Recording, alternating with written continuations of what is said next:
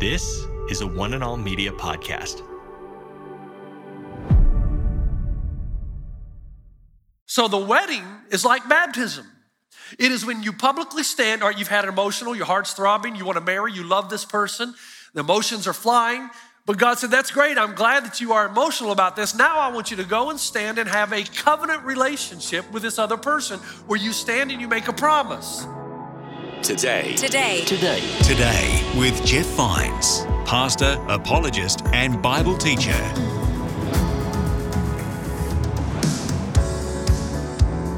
You're listening to Today with Jeff Vines. My name's Aaron.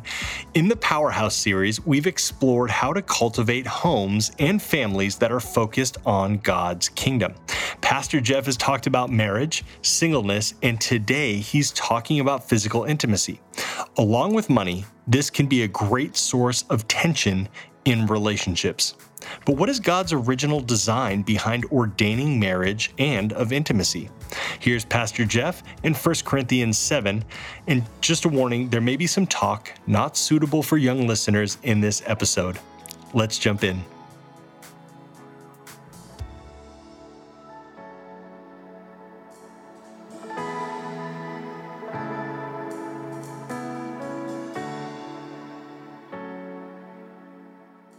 I'm in 1 Corinthians 7. We are in a series called Powerhouse. And we have said from the beginning that if we're going to have homes that yield children who move out into their world with health and vitality, it all starts in how they are raised. You are a product of your home. You may not realize this, but there are things that you're going to discover about yourself the older you get that originated out of your relationship with your siblings and especially the way you viewed mom and dad in the home. There are going to be some things that you're going to find incredibly difficult to overcome. There are going to be some good things that you appreciate came out of that environment and that setting. But the reality is we are, to a great degree, what our homes make us. Now, if that's true, then homes begin with the marriage, with the relationship between husband and wife. And according to the Bible, the Christian worldview is that God ordained marriage. Man didn't invent this. This is something that God ordained. And He ordained something that goes along with marriage, which is why I'm going to need the power of God as I try to make the point. Because two marriage killers, you know what they are. We've talked about them for generation after generation. They are sex and money. Those two things cause great tension in the marriage setting, and sometimes can lead to incredible issues and maybe even divorce and separation. The thing about this is that sex is a gift of God. In fact, about a year and a half ago, I talked about corkball. We used to play this every afternoon on the junior high playground. And so a gentleman sent me from Chicago the original corkball game. So he sent me about 30 of these little baseballs and this corkball bat. And I was just kind of playing around with it up in the office, and I began to realize that, you know what? If you tried to throw me an 85-mile-an-hour fastball, major league fastball or greater, the size of a regular baseball, and I tried to hit it with this bat, what would happen? Now, after I missed it, what would happen if I did make contact? It would break. And why? It is a matter of design. This bat was not designed to hit that ball. Now, another example I like to use is a sailboat, where the sailboat is designed to give you enormous freedom and speed on the open water, but if you violate design by pointing the sail into the wrong direction in relation to the wind, or if you sail in shallow water, then what was originally meant for freedom and speed can cause death and disintegration, right? In fact, the human experience is the same way. You are designed to thrive in certain situations and disintegrate in others. And there's absolutely nothing you can do about that. It's a point of design. So the ultimate question that I have been asking over the last couple of weeks in preparation for this message, where I need the power of God, is what is the purpose of sex? Why did God give us this gift? Because according to Scripture, He ordained marriage and He ordained sexual intimacy between husband and wife. Now, if you're uncomfortable and maybe you've got a teenager here or a junior higher, you don't need to let them leave. They're hearing more than I'm going to say at school, I promise you that. So it's important for them to hear the appropriate context from at least their pastor. And it's also important that we pastors don't avoid the difficult topics, that we address them head on. My goodness, this is the family of God, so let's talk about this in a respectful way, PG way, but let's talk about it. So, if according to the Christian worldview, God ordains marriage and he ordained sex, what is the purpose? Why? What is the original intent of the designer? And in the past, as I've said, I've given you practical ways, but I've realized as I've gotten older in ministry, what a waste of time. Because if you don't deal with this issue, the rest of it will last maybe a week or so, then you'll go right back to the way you've been living life. So what I want to do is I want to take you through what's taken me many, many years to discover. And please don't close me out on this. And if you're in here and you're struggling with this in your marriage, let me tell you, this is the elephant in the room you cannot ignore. You cannot ignore. If you're a little uncomfortable right now and you're saying, well, you know, we have other good sides to our marriage. No. This is a fundamental aspect of marriage that is ordained by God for a reason you cannot ignore. And that's why it has so much power to thrive or cause a marriage to thrive or cause it to struggle to survive. So here's what God is doing. We go right back to Genesis 2, and as early as the second chapter, we're told the purpose of marriage, and then we're actually told the design of intimacy. The Bible tells us in verse 24 and 25, that is why a man leaves, we're talking about marriage, his father and mother, and is united to his wife, and they become one flesh. Now, I have read that all of my life, but it's only in the last probably 4 or 5 years that I've begun to understand why the Hebrew writer phrases it in such a way. And it's this idea of oneness that we miss. Okay, you with me? And so this idea of oneness goes back to describe any time God makes a covenant between two entities. Then the idea of oneness is talked about. It's no mistake or no accident that these words are used in Genesis 2 to describe the relationship between a husband and a wife. So God wants to make a covenant with Abraham. Your descendants are going to be like the stars in the sky, the sand on the seashore. He brings Abraham together to perform a covenant ratification ceremony. In other words, God knows that if he makes you promises, you may have an emotional experience where you say, oh, I'm all about that, God. I want that. Yeah, I do. But God says, okay, if that's what you want, let's come together in a covenant. You see God do this with the people of Israel time and time again, with Moses and the 10 Commandments, with Joshua after they came into the promised land, with Solomon and David at the inauguration of the temple. And so God seems to be about moving beyond the emotions into a covenant ratification ceremony where you publicly make an agreement that you're going to live this way and God's going to give you these promises, and now two separate entities have come together in one. And your passions and your desires and your objectives are now the same. Now, God not only establishes a covenant ratification ceremony with his people all through the Old Testament, he does something else. God knew that he needed to put something in your life and culture that would remind you of the covenant that he made with you so that you could read it and discuss it and remember what God promised. So when there are seasons of your life where you start to stray away from it, someone would stand up, whether it's David or Solomon or the prophets, Elijah, whoever, and read the covenant, the original covenant ratification ceremony to remind you of the promises God has made you and the commitment you made so that you would be reinvigorated, restored to that oneness. And it's a beautiful thing because we go through the Old Testament and see that again and again and again. And then guess what? We get to the New Testament. And the same God of the Old Testament wants to do the same thing in the New Testament. Only now it's called the New Covenant. And in the New Covenant, we have a covenant ratification ceremony, and then we have a covenant renewal ceremony. Do you know what they are? They are the two sacraments that the church has practiced for over 2,000 years. So the first, the covenant ratification ceremony, is your baptism. It's when God knows some people are going to be overwhelmed with emotion, and they're going to say, yeah, I want in. I want to cross over from death to life. I want to live my life for the purposes of God. I want my passion to become his passions and heart to become mine, so that these two entities, God and me, will join together in oneness. God says, great, I'm glad you're feeling that way. Let's have a covenant ratification ceremony. You come and be baptized, and you do it publicly, and you show the world that you are dying to your old way, you're being resurrected to your new, your passions and God's passions are the same, you're going to have the heart that God has for people. You're going to pursue a life of purity. You're going to be different than you were when you went down into the water.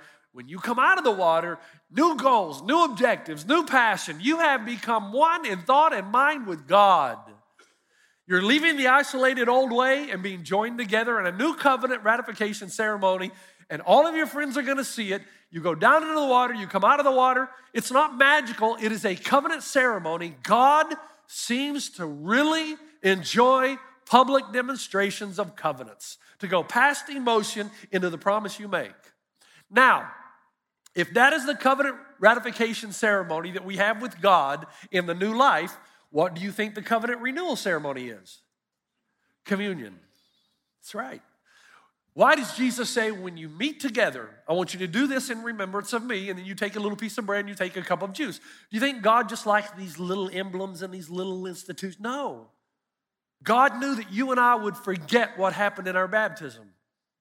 And so as part of the covenant renewal ceremony, he establishes this wonderful thing where we come together as the people of God and we remember what he did for us. So come on, how many times have you bowed your head during communion and you want to talk to God, but as soon as you do, the Spirit of God brings some failure up in your life?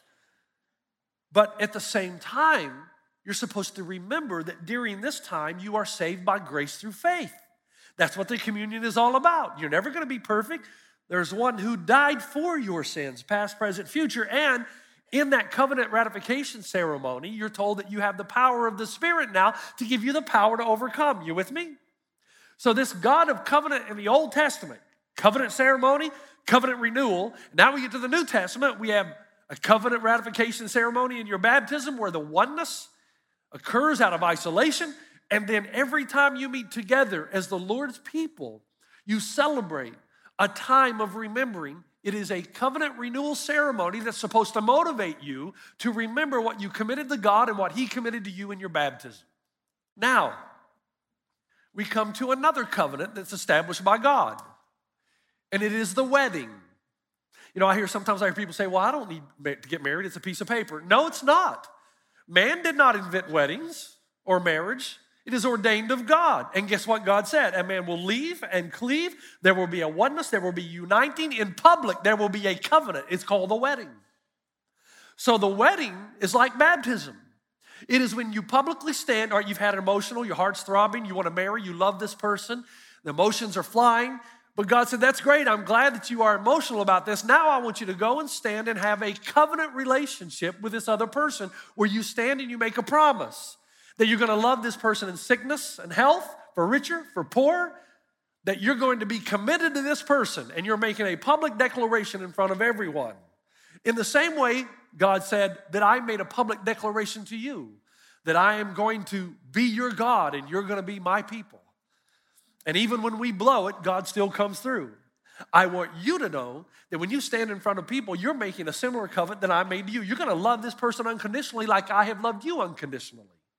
So since marriage is from God, and he ordains marriage and the covenant ceremony called the wedding, now the question is, what is the covenant renewal ceremony? Sex. That's right. The reason God establishes his communion, so you will not forget the covenant that you've entered into. The reason God gives the gift of oneness, that's what sexual intimacy is. Two isolated, coming together as one. It is a covenant renewal ceremony. It took me years to see this. A gift of God so that you could remember that the default of every individual is to go back to individualism.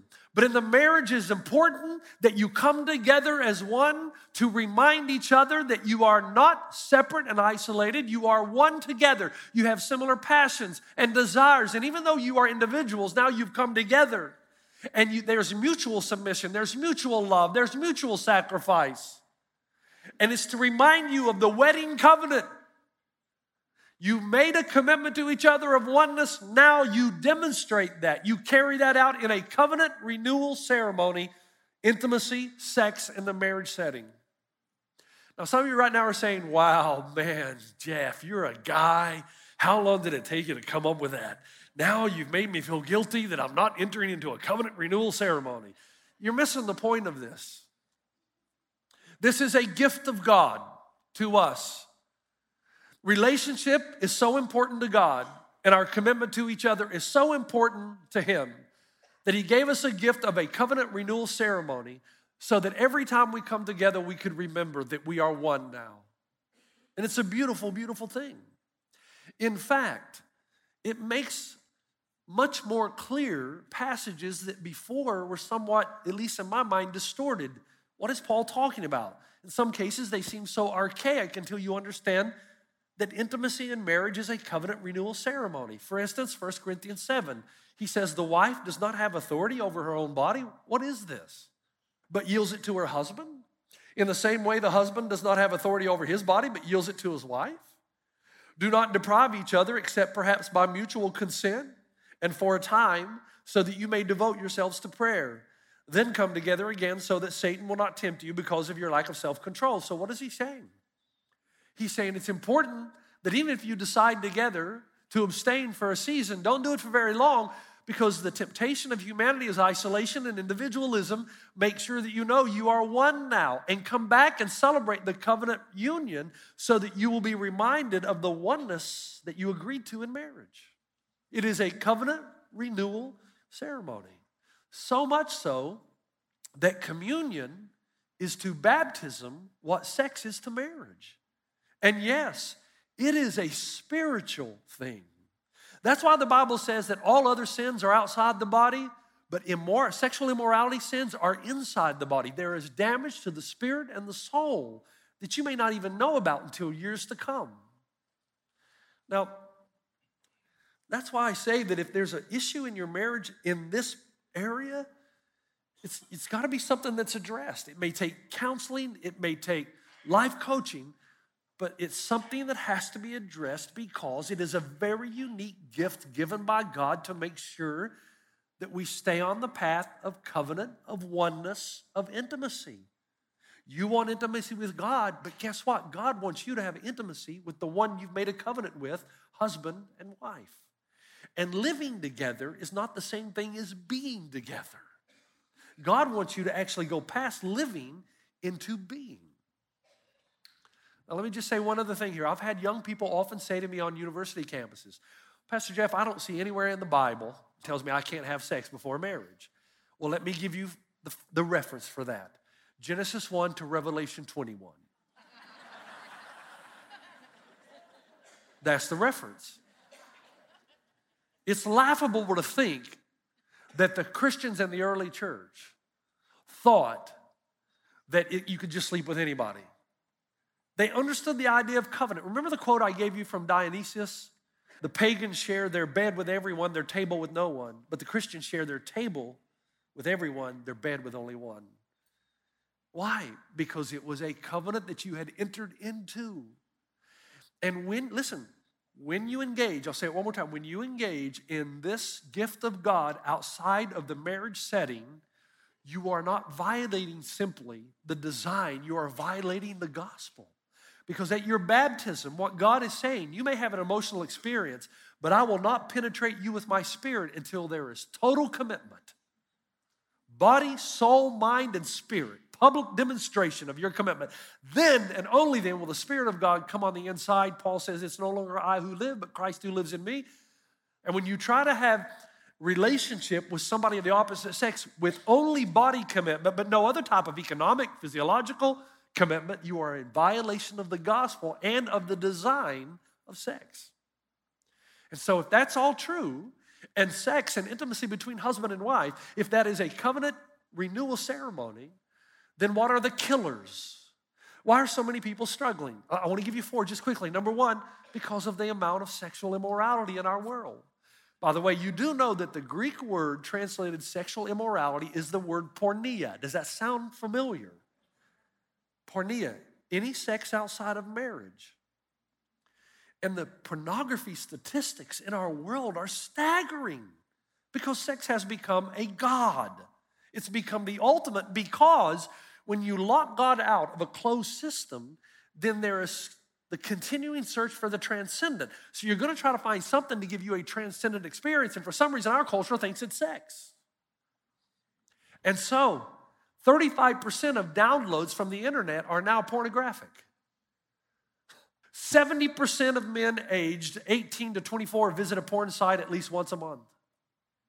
And the largest consumer group of online porn is men between the ages of 35 and 49, married men. Pornography is destroying sex within our marriages. Science tells us that. Society tells us porn is normal, but science now tells us otherwise, that there's such a dramatic impact on the person addicted to porn that he ends up, or she ends up, because both men and women are addicted now, they end up being unmarriable because it's impossible for them to have a typical normal relationship because their expectations are ridiculous. And I've heard every excuse in the book when I've done counseling with people. Well, if my wife would be more, I would not. What? Really? That's your excuse? Because your wife doesn't measure up? And you're the perfect husband, of course. There's no problems there.